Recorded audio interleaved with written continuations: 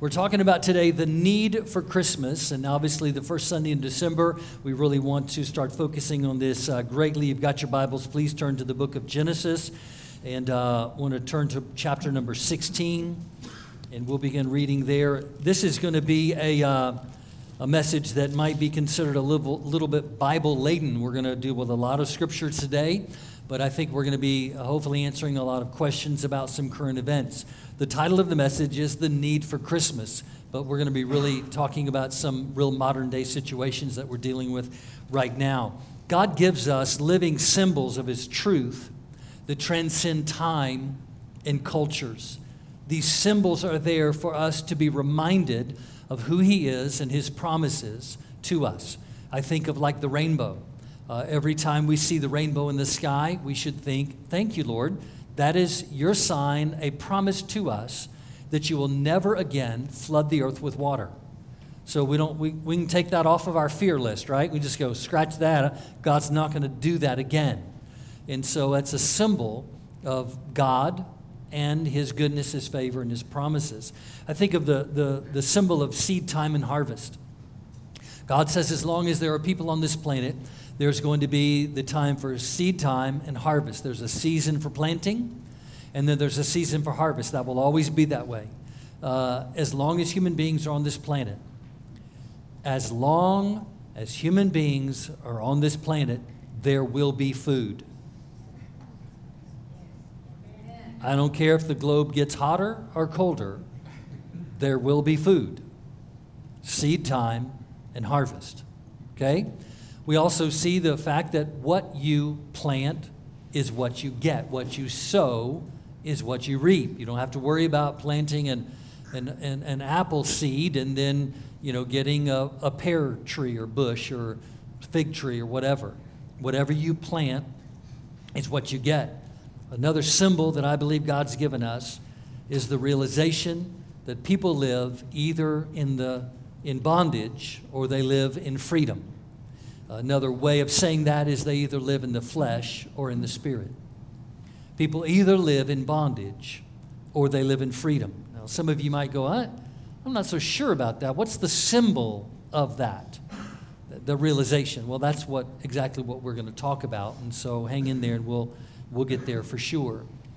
We're going to talk a little bit about Israel and what is happening today between Israel and the Palestinian people, but in specificity, Hamas, which is the governing power of the Palestinians there in the land of Israel. It is impossible for us to cover that whole subject, to look at all the angles and to examine and make statements about everything that's happening. That's not the plan. But today I want to go all the way back to the reason why this problem is here today. This is not a new war. This is perhaps the oldest war, and it continues to rise and fall, but it is the same war that has always been since Abraham and will continue until Christ returns. But we're going to look at the reason why, and I believe that is the symbol that God has given us that shows us there are some people that live in bondage and some people that live in freedom. Well, let's begin with the early 1900s, just a little over 100 years ago. There was something called World War I. And it basically was between, obviously, different countries. It was between France, Russia, and Great Britain to start with. It started in 1914. Then in 1917, Italy and the U.S. Got involved in it as well. The war ended on November 11th. 1918, that November 11th, that's the date that we have chosen to honor our veterans in light of the end of World War I. The war was against four different empires: the German Empire, the Austria-Hungarian Empire, and the Bulgarian, and the Ottoman Empire. Those four empires.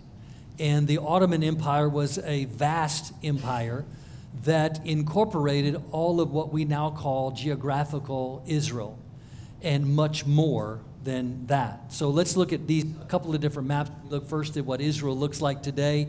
That's what we see when we look at Israel. The borders, we see the green is what has been allotted to the Palestinians. And then the next one is really the Ottoman Empire. You can see how vast and large that was at the time. The Ottoman Empire was in control of that region, the blue region, for 400 years. If you look at under the word Ottoman, the word Syria, the name Syria, that's about the northern tip of Israel. That's where Israel is today. And so you can kind of get a picture. The Ottoman Empire was very, very vast. It incorporated these other countries that you can see. Then right after World War I, this is what Israel looked like. This was what is called the British Mandate. And so that's what it looked like then. So just in the last a little over 100 years, you can see where the borders of Israel have changed numerous times. And that's just a few of the maps. The borders have actually changed more times than what we've just shown. So these borders have changed many times just in the last 106 years. There are some people that are 106 years old alive today, and so all of those changes happened in their lifetime. And so this war, this land grab, if you will, and trying to be who's in control, we want to be in control, no, we want to be in control, it's not a new thing, it's really an old thing. But it's new to us right now. And of course, we know that there was a ceasefire, and now that has ended, and they're moving on to trying to reach peace through force. I just want to share with you for a moment. Many have said that the October 7th of this year was the 9/11 of Israel. That was their 9/11. I agree and disagree. Like I said, this war's been going on a long time, but it certainly is comparison. But if you look at the population of America on 9/11 and the percentage of the people who passed away, who died as a result of those attacks, and then the population of Israel today and the number of people who died in proportion, a percentage, there's no comparison. Israel lost many, many more people percentage-wise than we did in America. So that I'm just trying to give you a scale of how large that attack was against Israel. And I think you're going to find in what I'm going to say today is that I am not here to defend everything that Israel's done or everything that Hamas has done. I'm not here to be the judge and jury. I'm here to say, how has this happened? Why did this happen? What is the beginning of this conflict that's been going on for thousands of years? So I can't even defend our country, much less anybody else's country. I mean, nobody really says, man, those guys in Washington, they're amazing. Sometimes we look at it and go, who did we elect?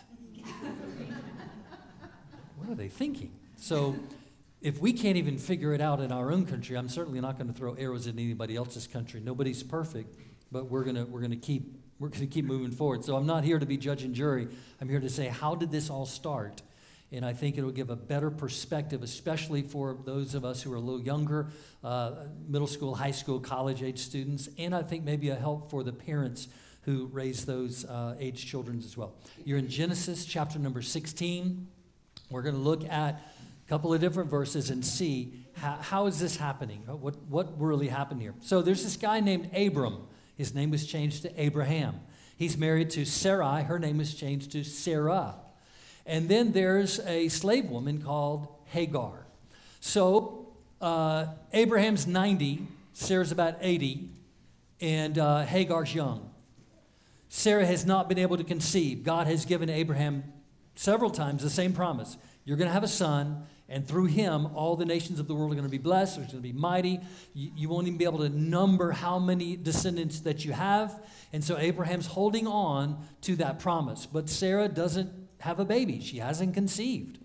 And so Sarah comes to Abram one day and says, listen, I'm paraphrasing here. Listen, I've been thinking. God's forbidden me from getting pregnant. So here's this slave of mine, Hagar. She's young. You need to take her as a pseudo wife, do your thing, and maybe she'll conceive and have a baby, and God will use that baby to bless me, and that will be our family. And I'm going to say, today we go, what? They were really thinking that way? Well, that's been going on for thousands of years, and actually in a different way, it still goes on today. But that was the deal for the day. So, I don't know about Hagar, but Sarah and Abraham were in agreement, so they do that. Hagar becomes pregnant. Surprise, there's a problem. And then there's tension here. So we're in Genesis chapter 16. Let's start reading at verse number 6.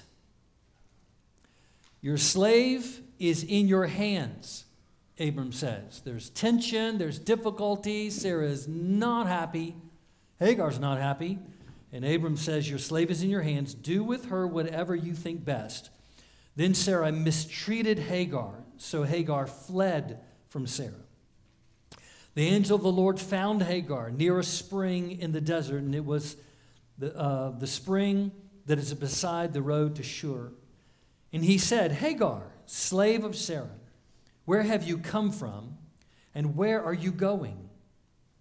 I'm running away from my mistress Sarai, she answered. Then the angel of the Lord told her, go back to your mistress and submit to her. The angel added, I will increase your descendants so much that they will be too numerous to count. Now I want to just stop there for a moment. We're going to keep reading, but just stop. Look at that verse again. God said, I will increase his numbers. He did not say the devil will. He said, I will. Just keep that in mind. The angel of the Lord also said to her, now he gives her a prophecy about this boy that is going to be born. You are now pregnant. You will give birth to a son. You shall name him Ishmael, for the Lord has heard of your misery. He will be a wild donkey of a man. There are some translations. You might have one that says he will be a wild jackass. That's what it says. Okay? His hand will be against everyone, and everyone's hand against him. And he will live in hostility toward all his brothers. She gave the name the Lord spoke to her. She gave the name of the Lord who spoke to her. You are the God who sees me. Aren't you glad that God sees you? And in this moment, God saw Hagar. And there was a well named for that at that place. It's very important for us to remember that though this baby did not come through Sarah, came through Hagar, it is still Abraham. Abraham's the father. And God said, I'm going to make him a great nation. And this guy is going to be not liked by a lot of people. He's going to be against people, and people are going to be against him. That is a prophecy not from anyone else except God himself. This is going to be a rough individual. He's going to be stout. But God said, I'm going to make him into a big nation. Now let's turn ahead to Genesis chapter 21. Right after this happens, Lot is in trouble in Sodom and Gomorrah. That whole situation happens. And then just shortly after this, the good news is that Sarah conceives and she has a baby. And his name is Isaac. Now there's about a 13-year spread, 14 maybe. And so now Isaac, Sarah's son Isaac is weaned. He's on solids now. And in that culture, we usually have the party when we don't even know what they're going to have. Reveal parties, gender reveals. And then we have parties for showers before the baby's born. Then the baby's born, we have another party. We just love to party, don't we? They waited until the baby was weaned. And then when the baby's weaned, then they throw a big feast. I think it had to do with infant mortality. And they go, okay, he's about 3 or 4. We think he's going to make it. And that's the reality of it. So what we're going to read now is when Isaac is about 3 or 4 years old. That makes Ishmael about 16 or 17. So for about 13 years, Ishmael, the daughter of the slave woman, is thinking, my dad's rich. He's got a lot. He's old. I'm going to be rich one day. And Hagar is going like, yes.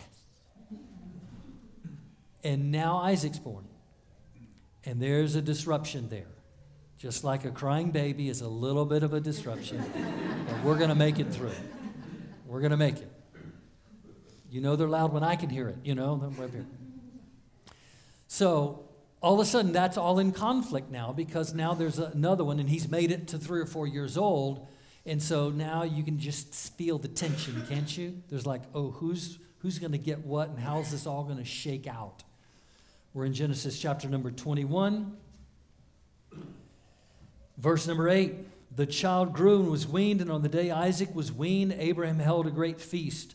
But Sarah saw that the son whom Hagar the Egyptian had borne to Abraham was mocking. Another word for that is laughing. And she said to Abraham, get rid of that slave woman and her son, for that woman's son will never share in the inheritance with my son Isaac. The matter distressed Abraham greatly because it concerned his son. But God said to him, do not be so distressed about the boy and your slave woman. Listen to whatever Sarah tells you, because it is through Isaac that your offspring will be reckoned. Again, very important. But look what he says next.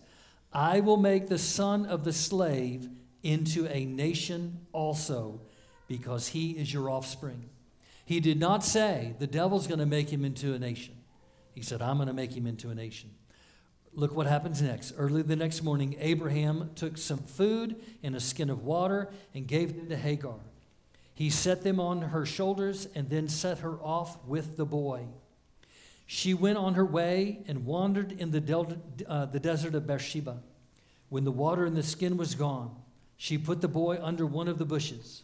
Then she went off and sat down about a bow shot away, for she thought, I cannot watch the boy die. And as she sat there, she began to sob. And God heard the boy crying. And the angel of God called to Hagar from heaven and said to her, what is the matter, Hagar? Do not be afraid. God has heard the boy crying as he lies there.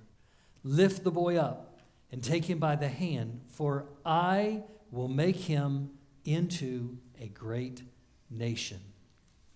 Then God opened her eyes, and she saw a well of water. So she went and filled the skin with water and gave the boy drink. And God was with the boy as he grew up. Who was with the boy? God. And he lived in the desert and became an archer. While was living in the desert of Paran, his mother got him a wife for him from Egypt. God said, I'm going to do this. There are a lot of things that we don't understand. And we look at it and go, what's going on here? But God said, Isaac is the one who your descendants are going to be reckoned. The promise is going to flow through the descendants of your son Isaac. But he says there's this other issue, this Ishmael issue. He says, I'm going to make him a big nation, and I'm going to make him a great nation. This wild donkey of a man, this one who's going to be against everybody and everybody against him, he's going to be a great country. It's going to be a great descendants. But Isaac is the one through whom the blessing is going to flow. And Isaac is the son of promise.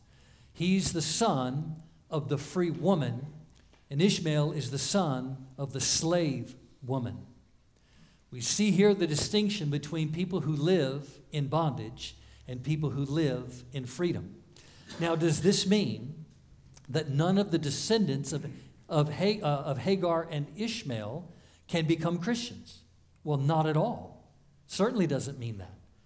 In the nation, the borders of Israel right now, there are millions of Palestinians, and about 1% are Christians. So you can see they're vast minority, but about 1% they're predicting are Christians. But the Bible tells us anyone who calls on the name of the Lord will be saved. And so what do we see from this? What do we find from this? Is that God's heart is big enough for both parties. God's heart is big enough to say, I am going to extend my love to both. Anyone who calls on the name of the Lord will be saved. He did not say you have to be Jewish in order to be saved, or you have to be Palestinian or Arab, or that you have to be an American or whatever. He said anyone who calls on the name of the Lord will be saved. He makes no distinction that the promise of the Messiah and freedom comes through Isaac. There's no question about that. But he's saying, my heart is big enough for this because I gave a promise to Abraham and I'm going to fulfill that promise. And he gave promises about Ishmael, who are now the Arab people and the Palestinians, which that's a whole other thing about when they were called Palestinians, but it is the Arab people. And they are of the lineage of Ishmael. And the Jewish people are the lineage of Isaac. And we see the difference between the two. In 2006, the Palestinians there in what we call the geographical area of Israel had an election, and they elected leaders in the Hamas movement. Hamas is not the Palestinians, and the Palestinians are not Hamas, but they are definitely connected. There are people who are Palestinians who are not in favor of Hamas. But the problem is they have elections just like you and I have elections. And how many of you can say there are consequences to elections?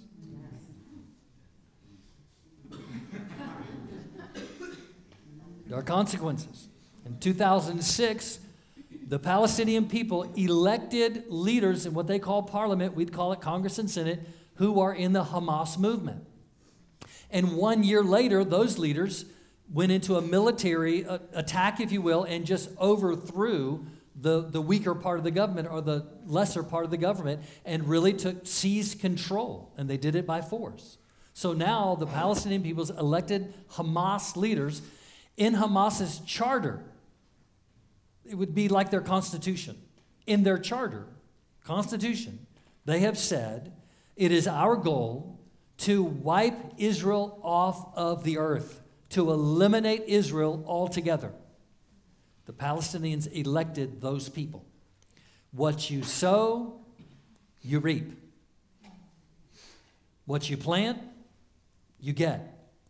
The Bible tells us if you dig a ditch to try and trap someone else, you yourself will be trapped by it. And that's what's happening. So we see this war going on in Israel.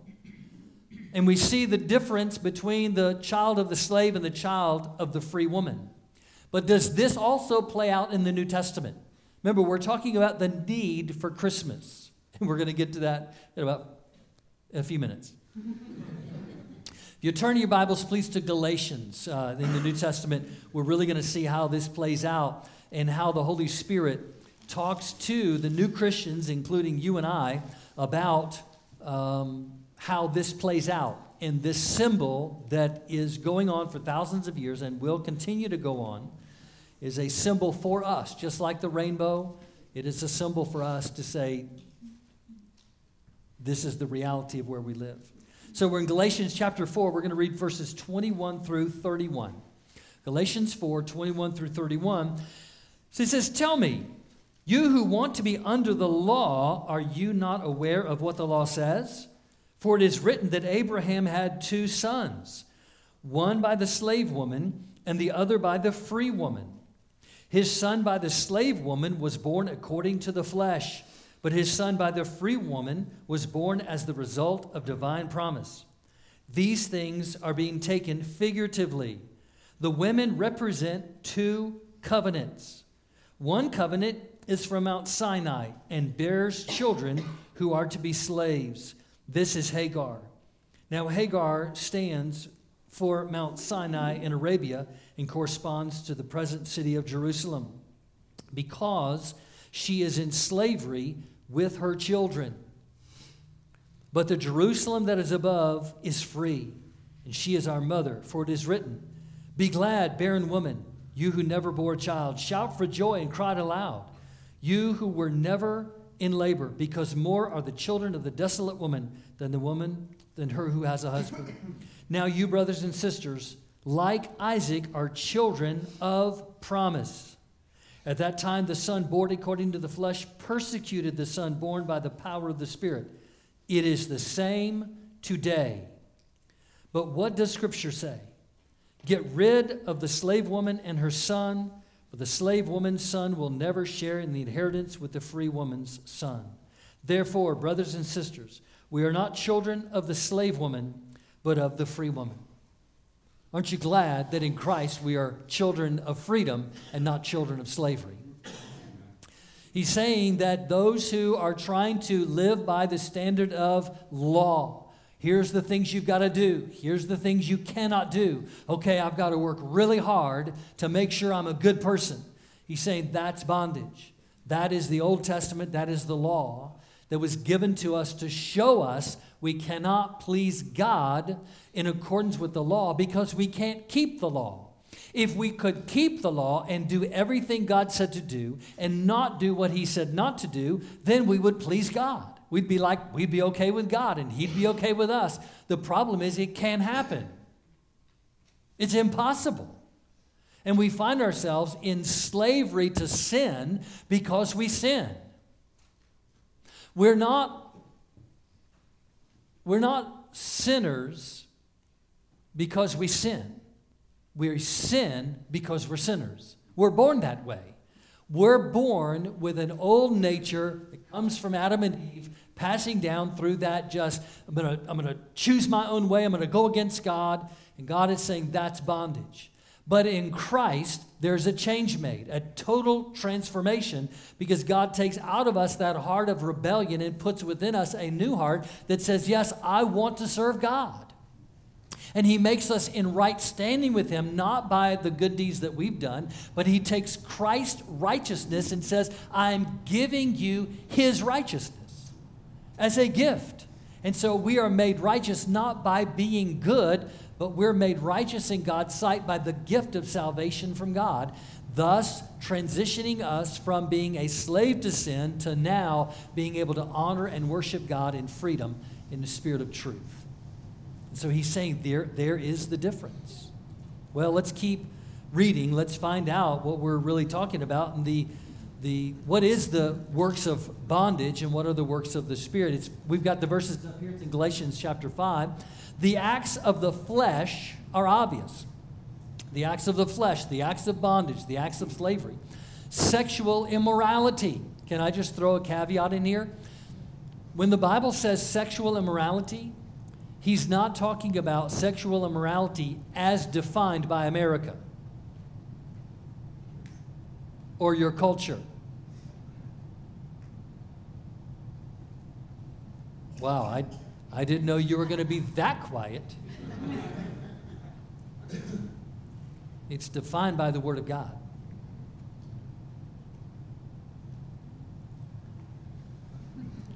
The acts of the flesh are obvious. Sexual immorality, impurity, debauchery, which is unbridled lust, idolatry, witchcraft, hatred, discord, jealousy, fits of rage, selfish ambition, dissensions or divisions, factions and envy, drunkenness, orgies, and the like. Look at what he says. I warn you, as I did before, those who live like this will not inherit the kingdom of God. What he does not say is those who live like this but go to church on Sunday, you get a pass. You'll be okay. He doesn't say those who live this way, but they're really proud of themselves and they think they're doing awesome. You get a pass too. No, he doesn't say that. He says those who live like this will not inherit the kingdom of God. And that's the restlessness of our heart without Christ.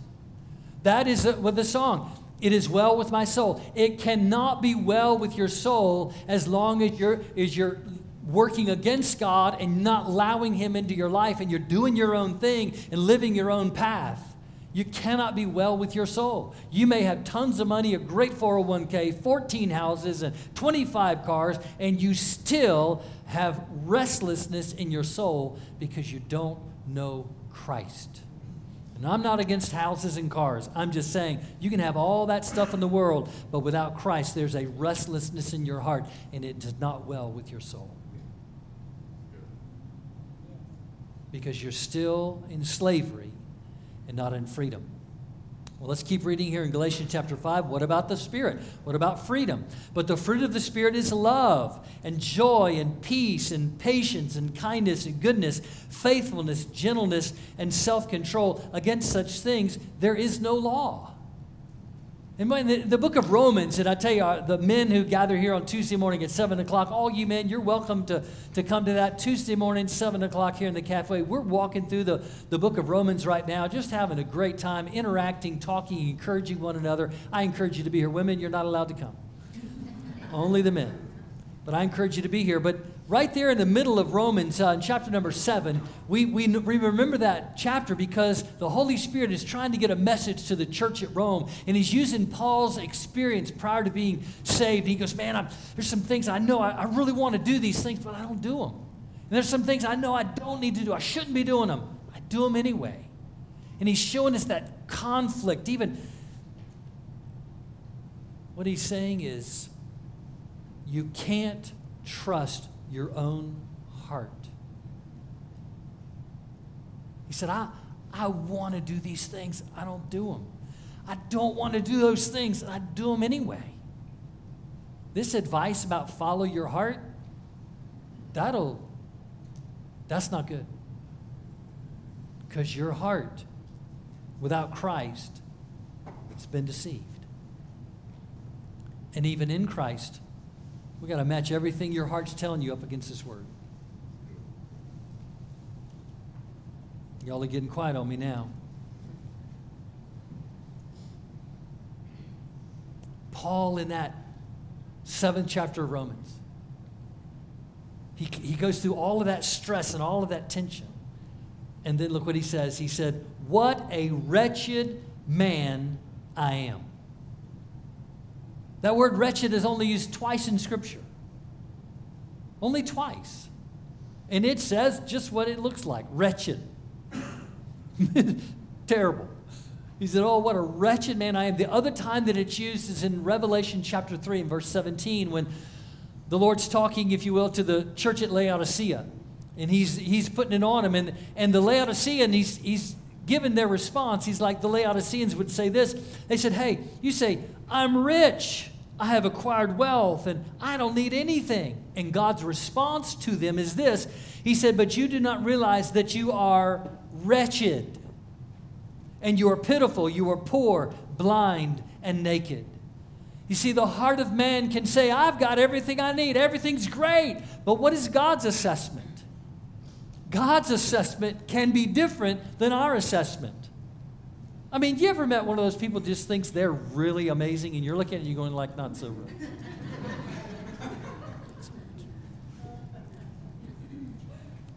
Without Christ, we can go, man, I am amazing. And God's going like, yeah, not really. You need help. But aren't you thankful God gives us the help?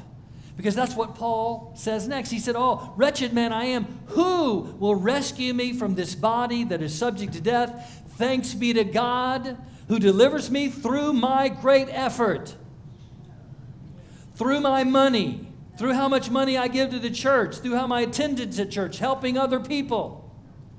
No, it is through Christ.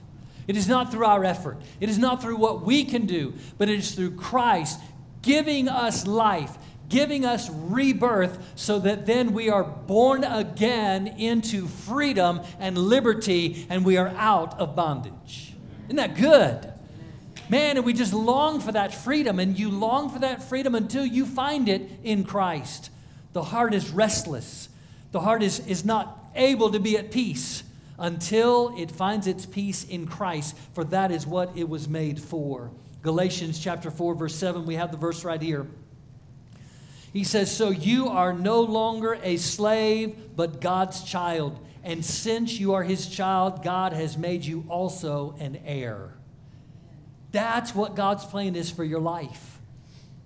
It is the reality that some people live in bondage and some in freedom. That some people live in the flesh and some people live in the spirit. We all are born into the slavery of sin. But it is through the rebirth of Jesus Christ that we are born again, and now we have the Spirit of God, and now we are out of slavery and into freedom because God gives us a heart transplant. Amen? Amen. And that's God's plan for your life. So my question to you today is, what is the need of Christmas? The need of Christmas is that Christ would come, the Messiah, the one who's perfect, would come and live his life, do his teaching, perform his miracles, but ultimately would die on the cross for your sin and my sin and the sin of the entire world. And he would be dead and buried in a tomb for 3 days and then raised from the dead to prove he is the Messiah, he did pay for our sin, and he is more powerful than death itself. And that's why we need Christmas. Is so that Christ would die on the cross. My second question to you is this: who is your Savior? Who is your Savior? Who is your Savior? Is it yourself? I just share with you, I'm a terrible Savior. I'm horrible at it. And you are too. Because the job's too big for us. The job's too big. If we picked out one person in this room and all the rest of us did a bunch of good stuff and attributed it to that one person, like if all of our goodness could be applied to one person, certainly God would accept that person. No, because all of our goodness put together couldn't save one of us. Is your job your Savior? Your career, your path? Your promotions? Is your marriage your Savior? How about your children, grandchildren? How about your next vacation? Fill in the blank. We can just keep going all day. What is your Savior? Who is your Savior? Jesus. You know, amen. You know your heart is restless until you meet Christ. Because he is the Savior of the world. As long as you don't know Christ, you are living as a child of slavery. But in Christ, we are free. In Christ, we have been freed from sin. Jesus said, he whom the Son sets free is free indeed. In Galatians, Paul writes, he said, it is for freedom that Christ has set you free. He wants you to be free, and in Christ you are. And so now it is the Christian's responsibility to find out, okay, God has placed me now in freedom. He's birthed me into freedom, and now I got to find out what does that freedom look like, and I got to go for it and live in the freedom that God's given me, because it is a gift from him. But how about you? I want to speak specifically to those today who are saying, you know what? I get it.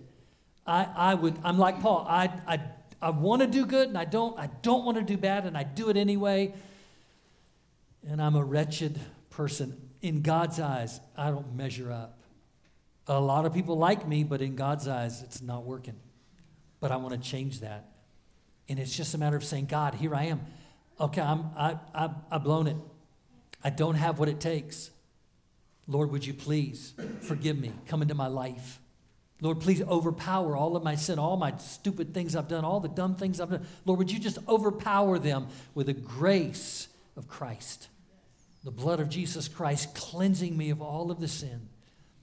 I believe Jesus Christ died on the cross for my sin and the sin of this world. I believe that he died and was buried, and I believe he rose from the dead 3 days later. And that's where I'm putting my faith and my everything I have into what Christ did for me. And now, Lord, I give you my life. I want to just follow you all the days of my life. If you'll pray something like that, it's just from your heart, absolutely from your heart. The Bible says you will be transitioned from that life of bondage into a life of freedom. And you'll never know freedom until you know it in Christ, because that's God's freedom and not this world's freedom. The reason why we're seeing this picture played out in Israel right now, it is a symbol of what happens in every person's life between slavery and freedom. And it's going to continue until Christ comes, because it's a visual for us to understand and realize. Do you want to be free? It is found in Christ. It's found in Christ. Let's pray.